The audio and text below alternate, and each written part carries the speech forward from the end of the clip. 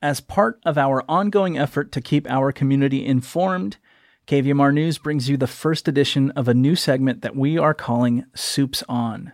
I'm talking now with Julia Gem. She's KVMR's newest news intern. Hi, Julia. Hi there. Julia, you attended yesterday's meeting of the Board of Supervisors. Looking at the agenda here, it seems like they took care of a lot of business. Yeah, there were 40 items on the agenda. Many of them were oriented around financial grants and other money-related issues, but there were a couple that definitely stood out to me. Yeah? Let's talk about those. Well, there was item number 14, which was part of the consent calendar. Its purpose was to approve the application of California's Cannabis Equity Grants Program.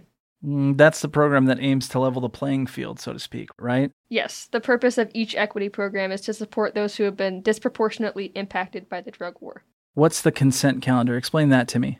Yeah, the consent calendar consists of non-controversial items. In this case, it was items number 3 through 34. I see. So they vote everything in at once. Yes, all of the consent calendar is voted on at one time. What other items are on that consent calendar? Well, there was item number 15, which was a resolution approving the PG&E Electric Vehicle Fleet Program Agreement. Interesting. What is that? It's basically a program meant to install charging infrastructure for local electric transportation, like buses. Oh, wow. Yeah, this item in particular pertained to the engineering, design, and construction of public utility upgrades at 12350 LeBar Meadows Road in Grass Valley. That's the county's newest yard over near McKnight Way, right? Yes, it looks like the county's goal is to eventually move into a mostly electric space to reduce carbon emissions. Great. Anything else? Well, I personally find item number 39 to be especially interesting. What is item 39? Item 39 discussed the authorization to purchase a Lenco Bearcat G3 armored vehicle. An armored vehicle? Yes. The county needs an armored vehicle? Well, actually, we already have one. It's called the MRAP, and it's very powerful. The MRAP? Yes. And so we need to replace it. Why? Well, there's a couple drawbacks to the MRAP. It's huge and heavy. It weighs 48,000 pounds.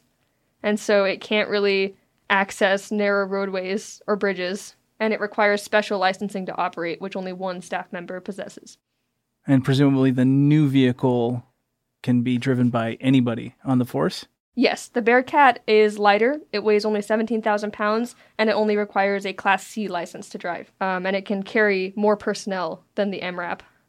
Do you know how much it was? It was $376,000. Did that pass? Yes, it did. Was it controversial at all?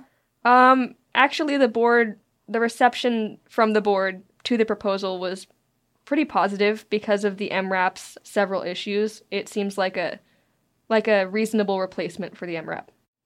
What happens to the MRAP well, it sounds like they did approve it, so what happens now to that MRAP vehicle? Well, there was brief discussion of the process of disposing it, and it appears that it would be cost-free to dispose of. Initially, it would be offered to surrounding local agencies, and if nobody wanted it, then it would just be disposed of. And you said it did pass? Yes. Was there any public comment?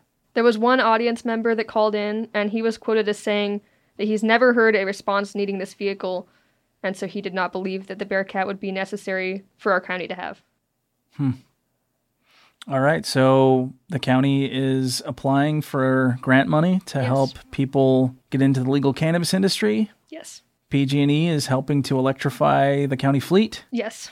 And we're getting a new armored vehicle. We will be the proud owners of a 17,000-pound armored vehicle.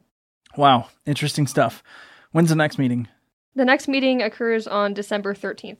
All right, Julia. Well, thanks so much for your reporting. Thank you for having me.